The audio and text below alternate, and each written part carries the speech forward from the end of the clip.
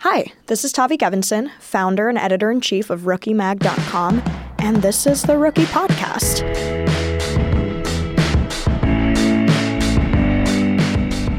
Since it's our very first episode ever, I'm so excited, let me tell you a bit about what Rookie is, if you don't already know.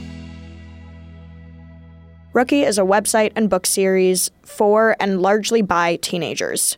I started it in 2011 when I was 15 because I didn't see any publications for teens or young women that I felt respected our intelligence, had actual teens writing for it, and just addressed what me and my friends and my internet friends were going through honestly. So we started publishing essays, photography, diary entries, articles, comics, all kinds of things about what we were going through. And a lot of people seemed to relate to it, and then they'd start contributing too. And it was like this great, endless feedback loop of people supporting each other and identifying with each other. Rookie's been around for over 5 years now, and our readers have always been asking for a podcast, which is very exciting to me because I listen to a lot of podcasts and I feel like they have taught me how to be a person. There are moments from some of them that I first heard years ago and still bring up all the time in conversation or in something I'm writing or just to remind myself. Like, my favorite shows make me feel like I'm listening to anything from a college lecture to a very private conversation, when really I'm just at home, alone, deciding whether or not to keep a moldy humidifier. This week we'll show you how Rookie is going to sound. For our recurring segment, Ask a Grown, writer and theater critic Hilton will answer one of your questions about finding a career. I think it's too late and you're already an artist because you're asking all the questions of an artist. And before that, we have a conversation I recorded with Lorde a few weeks ago. 2016 was the year of realizing stuff, as captioned by Kylie Jenner. Because 2016, everyone was kind of frozen. 2017 is like, I want to feel everything, good or bad. And we'll continue to discuss the human experience through the teenage lens. I'm 20 now. I'm not a teenager anymore, but I'm also not really an adult, and I don't know if anyone is. So maybe by the end of this season, we'll all know how to be people, or at least just not know, together.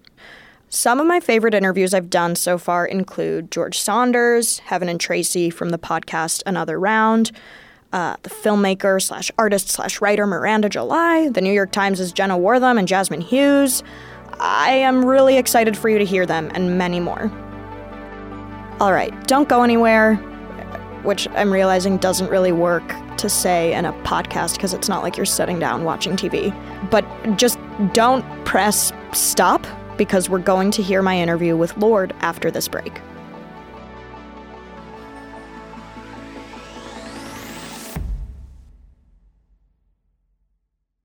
Our first guest on the Rookie Podcast is Ella Yelish O'Connor, but you probably know her as Lorde. Ella put out her first studio record in the fall of 2013. It was called Pure Heroin. For many of you, this is not new information. It was a huge success. It was nominated for a Grammy. The song Royals made her the youngest solo performer to have a song at the top of the Billboard 100 since Tiffany in 1987. Most importantly, we all loved that album so much. That was when I first met Ella, actually, because I interviewed her for the Rookie website about it. And we became friends after that, and she's been really rad over the years in supporting Rookie. She wrote stuff for Rookie yearbooks 3 and 4 about her songwriting process and all of that. And I wanted to talk to her more and more and more about that, because this year she's putting out a new record. It's called Melodrama. It's out June 16th. So far, 2 singles have come out, Greenlight and Liability. You probably love them, like I do. It's okay if you don't. It's not a cult. It's fine. We talked a few weeks ago for like over 2 hours, and there's so much we wanted to include. So we're going to play you part 1 of that conversation now, and part 2 will come out closer to her album release in the summer. Just as an FYI, there's cursing, as there are in articles on our site and whatever. So for now, here's me and Lorde talking about growing up, getting personal in your writing, and, of course, her new single that's already out called Greenlight. Hey, Ella. Hi, Tavi. This is really funny.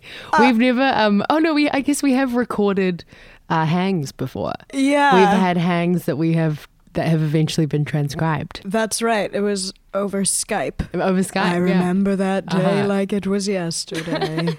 Okay, no, but actually, hi, this is Lorde. This is the Rookie Podcast. I'm Tavi. I'm not Lorde. You're Lorde. Hello. Do you Thanks prefer... for coming to interview me. Oh, thanks for doing this. Anytime. Yeah, like, are you ever like, call me Lorde to people in life? Am not ever. I haven't gotten to that. It still feels a little bit like when someone calls me Lorde, they don't know me or they aren't. I'm like, you don't know me. You know that person. Do you like having that separation? I don't know. I like to think that I am Ella in both things. Yeah. In both Ella time and Lorde time. So I think that I'm okay to be Ella all the time. Mm-hmm.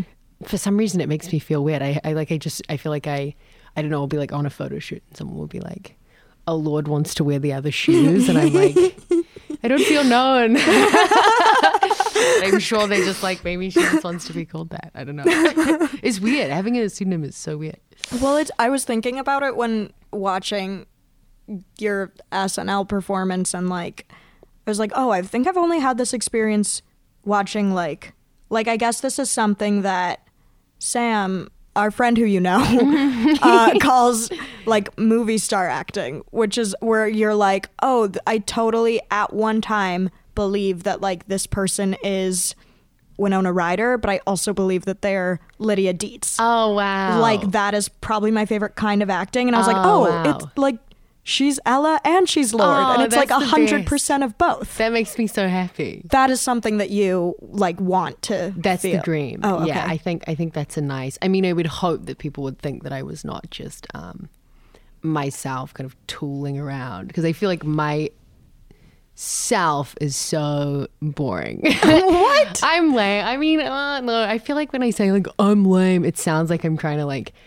be that person who's like I'm just like you, like I'm lame and I like, you know, my feet smell also, and it's like, no, I'm just like, I feel like I need to say that less, but really I'm just like I don't know, I feel such a sense of like ordinary. I feel so ordinary all the time. I'm just like, oh man, It's weirdly difficult to say something that does feel, like you just pointed out, like self-deprecating, because now it seems like some kind of strategy for like seeming relatable. Yeah, I mean, I think everybody's smarter than falling for that at this point, though. So you know what I mean? Like everyone's so savvy with how they digest famous people and their personalities and their beliefs that I think hopefully we're in a post like I can fool people with that world. Yeah. Like I am famous, which is a crazy word to use about oneself, but I guess it is true. Mm-hmm.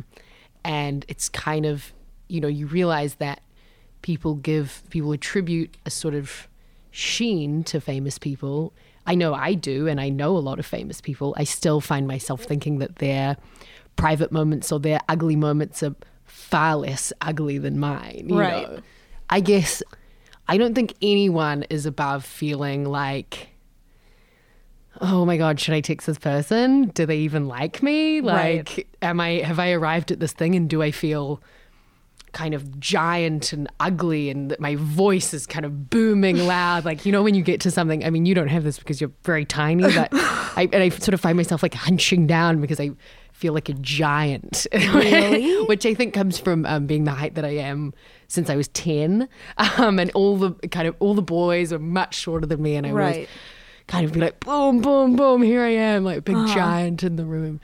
And I don't know, I feel like, I'm very aware of the kind of starkness and regular nature of my life in a wonderful way, and I really treasure it. I mean, I think everyone has some version of that. Like, I was always it's kind of like the inverse, where like I was always the shortest kid in my class and got teased a bit for it. And then would be like really mean as a response, like was a bit of a bully as a response, and was also very like, I'll show you. And sometimes I'm like, I don't know if all of this would have happened if I didn't have some kind of like Napoleon complex. Wow. But I mean, of course you must feel the same, right? Like I'm sure some kids probably think like Tavia's really sparkly and her life is sparkly because you turn it into, you take moments of pain or difficulty and you write them into these very clear, very sharp, beautiful, often beautiful moments. And I think that when you take your life and you put it in these, try and frame it in these sort of beautiful ways, it's easy for people to think that your life must therefore be beautiful. You know what I mean? Whereas like, I know that you just tool around and you like, I see you when you're like wearing your pajamas and you're like, I know that you, just by looking at you, I know that you feel the way that I feel, which is like an ordinary person. Right. And I know from your writing, that's how you feel also. Often. No, yeah. I mean, I think that it's easy to sort of water emotion down to like just beauty when you're just taking it in as a song or essay or like line of poetry. But like but the actual experience is like painful and then probably takes some time to sort of alchemize into something that's actually beautiful. So I was reading stuff you said about your song Liability. And, which I love. Do you remember when I played that to you in your house? Yeah, I do. For our listeners listening right now, Tavi was one of the first people to hear songs from the new album. One of the first people to hear it who didn't work on it. I think you heard it before my family, maybe. Take you're that, like, whoa. I sat in Tavi's beautiful apartment, and that was such a nice apartment. And I played you a few songs, and I remember them feeling like so. They felt real when I played them for you, and your response was so beautiful. You were just like, bah! Like, this is like, yeah. You just like really reacted in the best possible way. It made me so happy. But I remember playing that song to you, and it was like, it was really crazy hearing it outside of my kind of brain and my workplace, and hearing it in front of somebody. I was like, whoa, this is a trip. Well, I mean, I almost like can't believe you would expect anything else just because I was like, like everyone so excited. It's very nice. But I also feel like, I mean, I think the way you framed it was like, oh, it's not to put words in your mouth, but like people's, like as I become more known or whatever, I like the people around me, their privacy is compromised and whatever. And I was listening to it again and I was like, can be in some ways, like there's a level where that is about literally like privacy in terms of fame and like being photographed or whatever, like you and your friends. But there's also a part of it where it really just feels like, I feel like probably everyone at some point just feels like they're too much. And there's something too about the kind of something in that song about the way it can feel if you do write about your life and you do try to translate these moments into like a sentence or something that feels beautiful, like how that can feel really lonely. Yeah, it's a crazy thing. I remember when we were writing that, I felt like there was something to it which kind of like twanged in the back of my brain. I was like, oh, this feels like high school. I was like, oh God, like, because that is that quintessential high school feeling of just, it's that thing of walking into the room and being a giant all of a sudden. It's I'm too much, and people are gonna pull back, make other plans, and you're like, I get it. Why wouldn't they? I'm too much. And I know we've talked a lot about friends or loved ones maybe are like, as writers, you kind of run into this thing where people are like, oh, you wrote about that, or that wasn't how I saw it, or whatever. And I remember we exchanged a lot of kind of little notes about writers saying like, this isn't documentary. Like if we were doing that, it would be that. Like that's your experience of a thing. Right. I always go back to the Vivian Gornick, which I think I sent you, where she's like, it's mine, it's not yours. Yes, it's yeah. not a historical document. It's not a police record. Totally. And I wrote, there's a song on the record and we wrote it right at the end, and it's like one of my favorite, it's one of my, I have so many favorites on the record, but the line is, bet you rue the day you kissed a writer in the dark. Because it's like, what do you think was going to happen that night? You know, and that was sort of, that's full on, but that was sort of my way of reconciling, like, you know, for me, there's an element of like, oh God, you know, you first thinking you feel guilt or you feel, right. Oh, am I telling it right? It's, you know, it's all those things that we talked about, and then it's like no one gets to make you feel inferior or shitty for it's like, that's what happens when you kiss a writer in the dark. That's, right. That's what's gonna happen. In some ways I see making work as like, I just need to get it out of my head to in front of me, and when I can see it all, and that's, you know, obviously the song being written, then I start to make sense of whatever it was that happened. It's like, you know, I'm a very visual person, and sometimes I'll put paper up on the wall and write out a song as it comes together, and so I can see I need all the words to kind of wash over me or just kind of hit me, and then I feel like I have a much clearer picture of the song. And to me it's like, yeah, it's definitely never about poking anyone in the side, you know. No.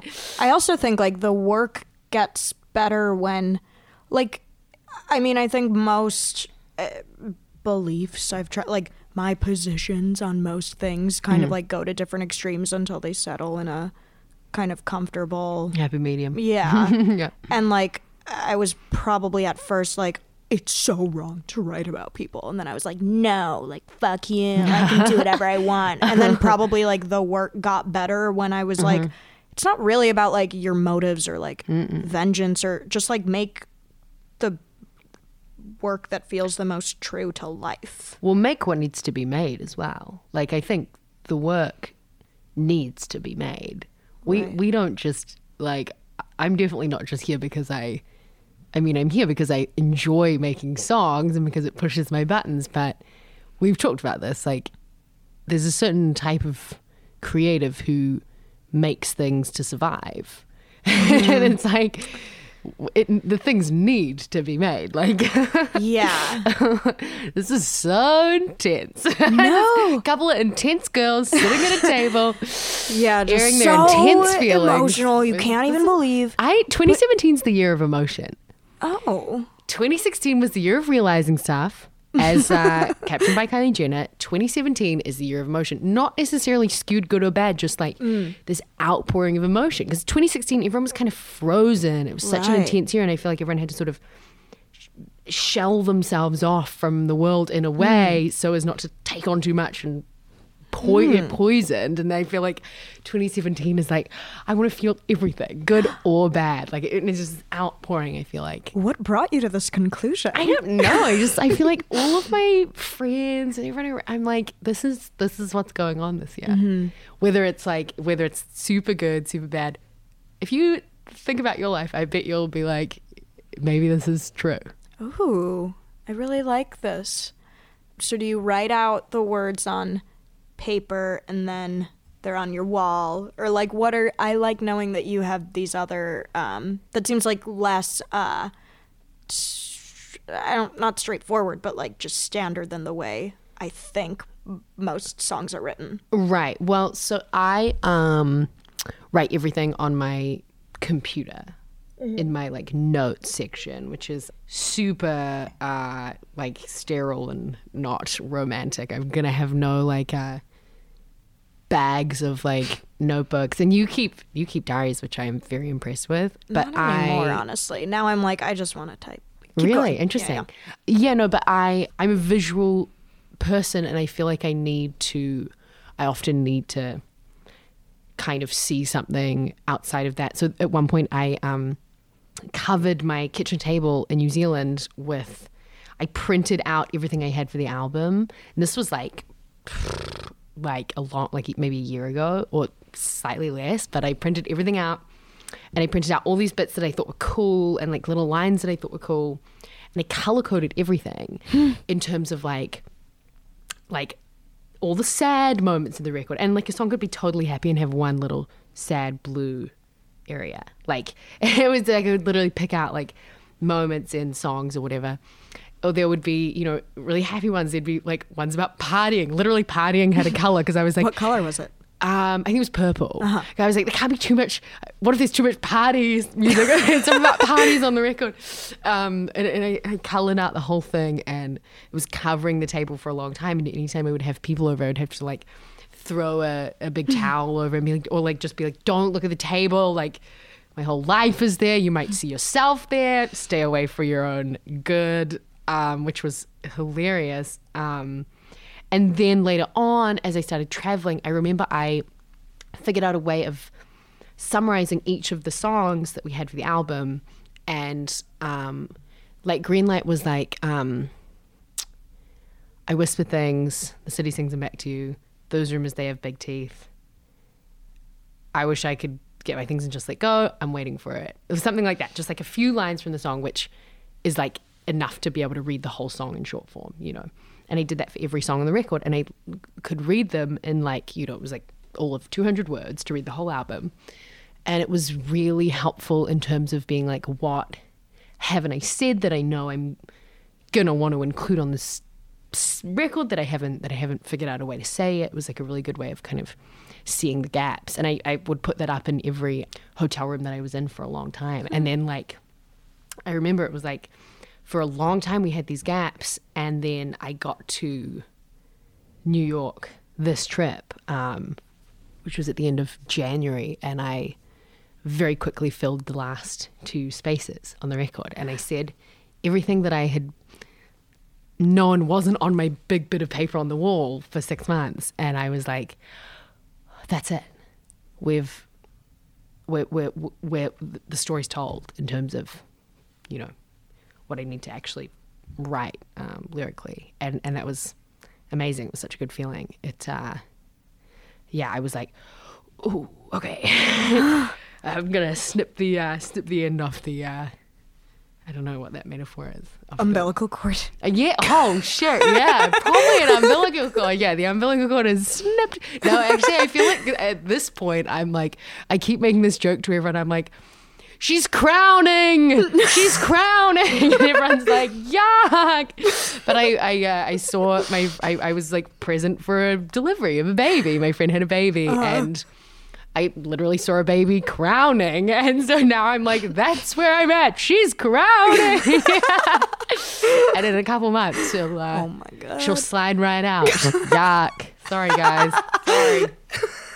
I'm really making your podcast very cool and chic. I love it so much. I remember right after Greenlight came out, you were like talking about how like it's poppier than your other songs on a very superficial like sonic level, but it is also unconventional as a pop song. And you were like kind of talking about the feedback you had gotten about that before it even came out, and you were like, this is what the song is asking to be. Yeah. That's I remember I said that's how it was born. and it truly was. Like I have this, wait, I should find this. This is actually really cool. Do you want to hear something cool? Yeah. I'll play it into the microphone. Cool. It's I found this recording of us coming up with the song. Ooh. And it's kind of amazing, and you'll hear like this is exactly how the song was born. It's like, it's a fascinating thing. Hang on. Oh Where my is God. it? Very First Greenlight, it's called. Oh my God. Maybe it's long. Let me see. Oh, so, okay. Remember that song Florence played that had like the piano thing? No. So we had gone to a concert. We'd gone to see Florence and the Machine the night before. And neither of us heard the song. And I couldn't tell you what it was. But her player did this big kind of jangly movement with her hands on the piano, and it was literally the physicality of that movement that became the way we played the way Jack played that dun, dun, dun, dun, dun, dun, dun, dun. It definitely, like, it didn't come from anything musical. It was literally seeing her hands kind of banging down. So this is what he's talking about. Hearing it like very like British, like kind of like the French thing, like. This is the day we wrote it. Love that. 1, 2, 3. Hope they bite you. Thought you said that you would always be in love, but you're not in love no more. Did it frighten you how we kissed when we danced on the light up floor? On the light up floor. And you. Wait, what's the note? No, was it?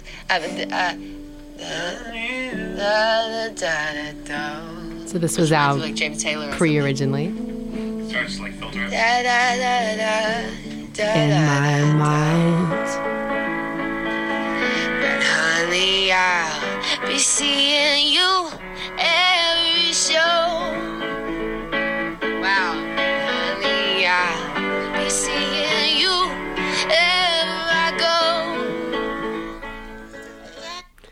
So that is, you see what I mean? That's exactly how that song was born. It truly had no other form. And so when people say, for any argument that is like, oh, she went pop or whatever, it's like, that's just the inside of my brain. And that's how a song like that is literally, that's how it enters the world, and that's how it, goes out into the universe. So when you sing it now, or you hear that, does it still feel connected to the real life thing that inspired it, or is it like totally a new beast? It's funny, I think that when you make a pop song out of something, it kind of, I think it's a bit of both. I'm picturing like a hand holding a forearm holding a hand. It's like a weird, like one of those tarot cards or something. I think that it, obviously you pick moments to include, you edit a situation, you edit a month, you edit a year or whatever, and put it into a song. And in some ways I think I still see the situation fully, but I think with a song like that, you listen to it over and over, and you relive doing your makeup in a different person's car, and you relive that feeling of, she thinks you love the beach. She thinks you love the beach. That's not true. You don't love the beach. You don't love the beach. You relive these little moments that, that obviously aren't like the fullness of the situation. But I think that song really, I think all my best songs help to kind of crystallize something that I was feeling and sort of pull it all into a centralized place, where it might have been spread out before. I feel like it comes together and it crystallizes, and I see what it was that I was feeling for the first time. In the case of that song, I didn't know I felt that way until we wrote the song. It was like very much like, oh, right, that's how it is. And so with a song like that, I hear it and I still feel like it crystallized something important for me, Yeah. Isn't that funny, that voice recording? I loved hearing that so much. This is Rookie the podcast, and there's more coming up after this break.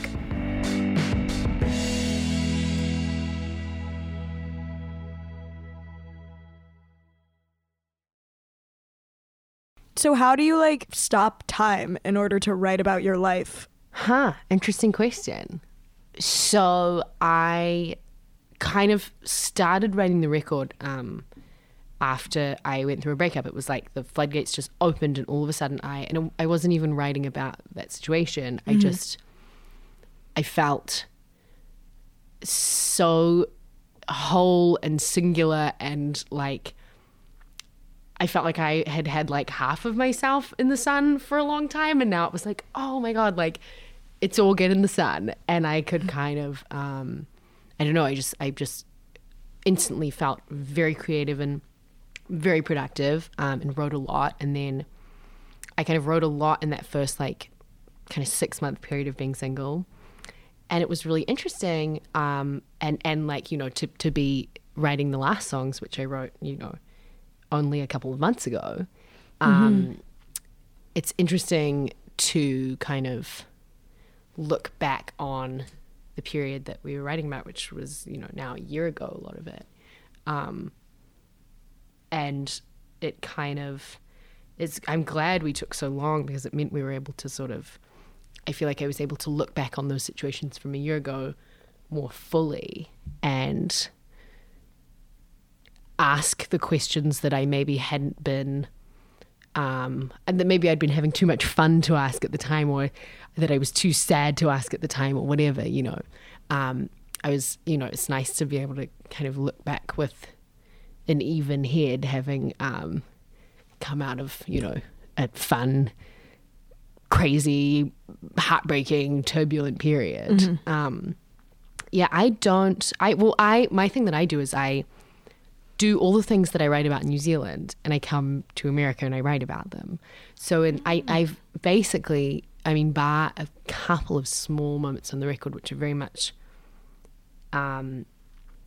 retrospective, I really don't write about my time in America very often. And I don't know why that is. I guess I'm just still very much like, New Zealand is where I'm from. And so I guess there is an element of this freezing of time when I, will be in New Zealand for 2 months over summer, and then I'll come here for 3 months and write about everything I did those months ago. I don't write about anything that happens in the time when I'm in New York, really, but I think that the separation of those two places and states of mind means that I'm able to, I feel like I would never write, I would pre-write some stuff in New Zealand, like details that would happen, during a night or the morning after, or, being in the car on the way somewhere and looking at somebody and writing something down, but I feel like I don't know if I would have been able to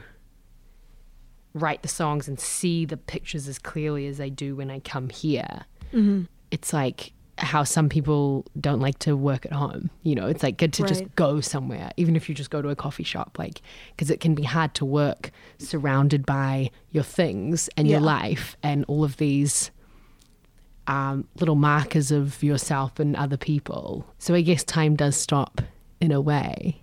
But I kind of I like it. It sort of feels like limbo. And when I come here, I can be quite solitary, and it's often I feel like it's very cold. It's been very cold for the last kind of wee while since I've been coming here, and I'll sort of spend a lot of time by myself, and, I'll be living in these big kind of strange hotels, and, I go to the gym in the middle of the night and go for a walk, and it feels weirdly like, I feel like it's like a monk or something. I'm very, it's very disciplined. It's it's really, I almost never party here. And then when I go home, all I do is just I'm just like a teenage boy. I love to party. I'm just I feel like my friends in New Zealand forget that I have any kind of formal employment commitments. They're like, Ella is just that Ella has a house weirdly, and it's just really nice, and wants to make drinks for everyone all the time. That's just who I am down there. You said sometimes you'll write in your phone as these events are unfolding. Yeah. Is there ever a part of you that's this could be material, or does that ever turn off? No, I think that turns off. I think that I write. The writing feels symptomatic of my life. You just realize something looking at someone. You can be sitting across from somebody and realize they will never love you like you want them to, or whatever, and it's that shock of that realization. It's well, I got to write this down because this is an insane moment, Right.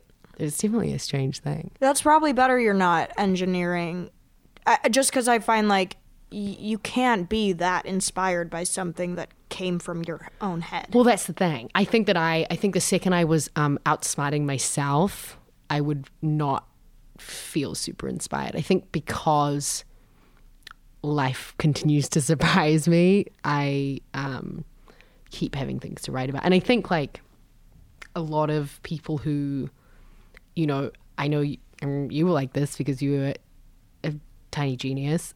When you were maybe like somebody called you like gifted at school, you know, and you were good at things and you were quick and like schoolwork came quickly to you and you kind of always could sort of get things done and you were always like, in a lot of ways, like I think intelligent young people have an easy ride and a lot of us are very lazy. I was a very, very lazy young person, you know, going through school or, you know, doing stuff outside of school. I feel like I would just I could just get it done. And I think that the fact that the one thing that you can't get done or nail or clock is being a person, being alive, life will never go the way you want it to, and you can't choose and you can't ace it. And I think that is something that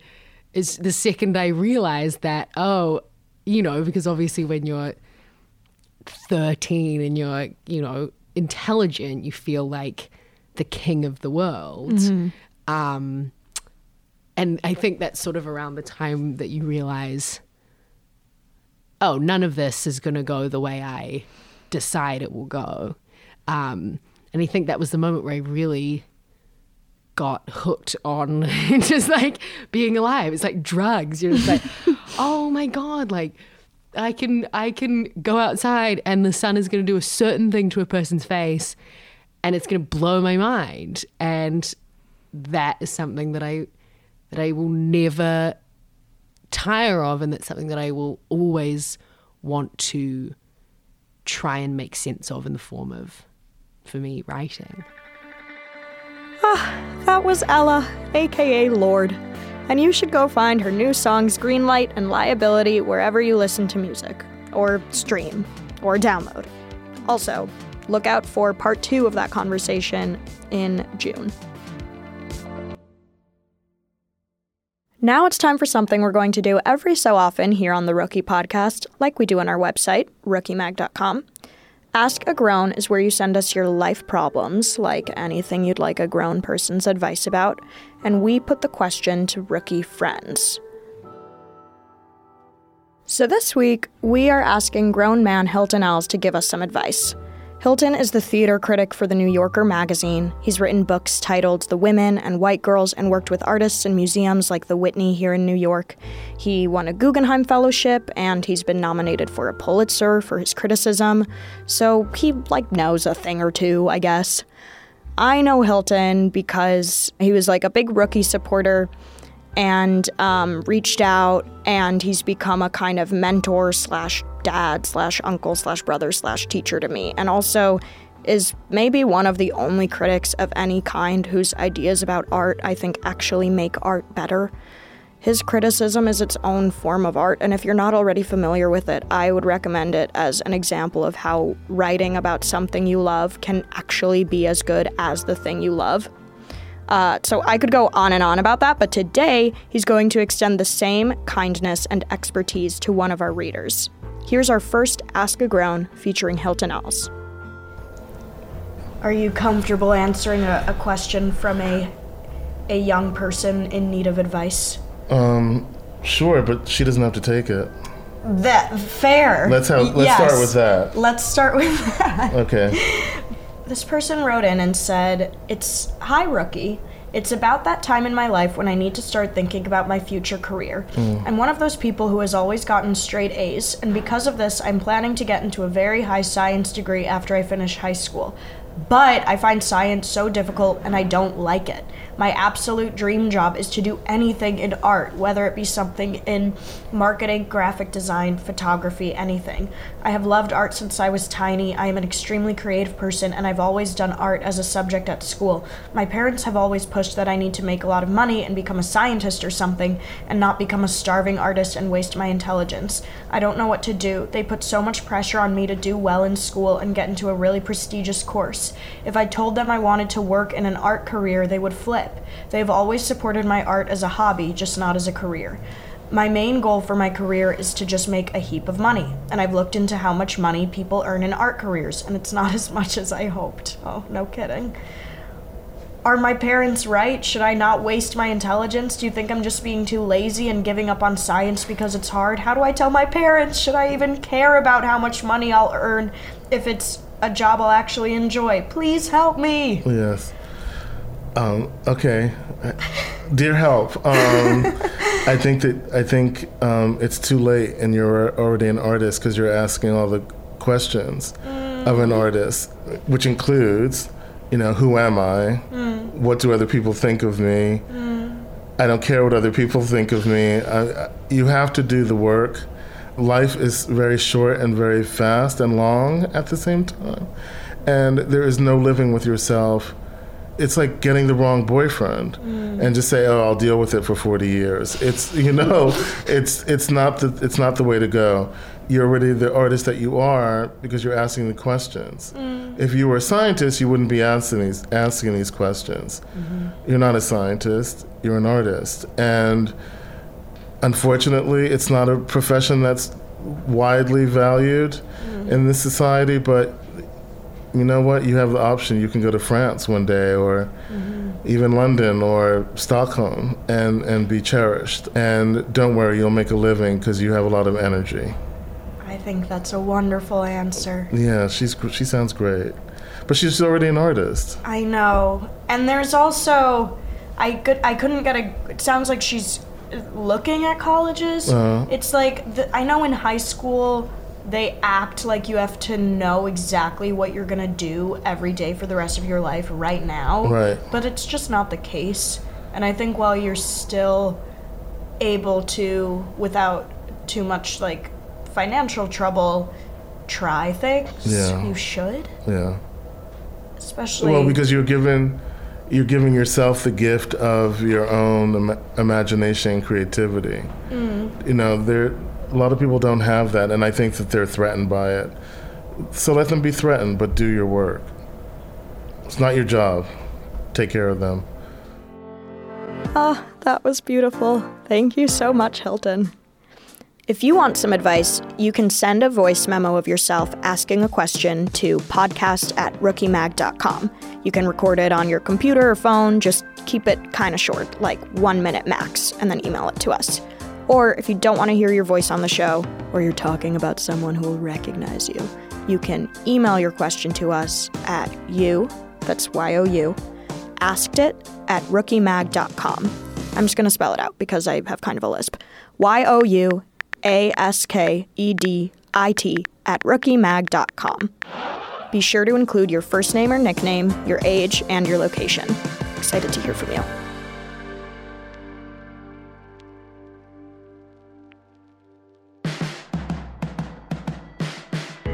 Thank you for listening to the first ever episode of the Rookie Podcast. We'll be back next week with more, including an interview with Tracy Clayton and Heaven Nigatu, hosts of one of my favorite podcasts, Another Round. I professionally strive to get to teen me. Because I was just so much more confident, cared so much less about other people. My motto was never settle for less. That's next week. I'm your host, Tavi Gevinson. If you liked Rookie the podcast, please give us a rating and review the show on iTunes. We'd love to hear your thoughts as we gear up for the rest of the season. You can find us at rookiemag.com, rookiepodcast.mtv.com, and on Twitter and Instagram at rookiemag. I'm on Twitter and Instagram as well. My handle is TaviTulle, TaviTulle. And when you're done with all of the tabs and social media and you just can't get enough of our podcast, you should tell a friend about it or tag us in a picture of yourself listening to it or get on the train with a Bluetooth speaker and yell Showtime and then just blast it from the speaker. Street marketing. Viral street marketing. Thank you so much for listening. See you next week.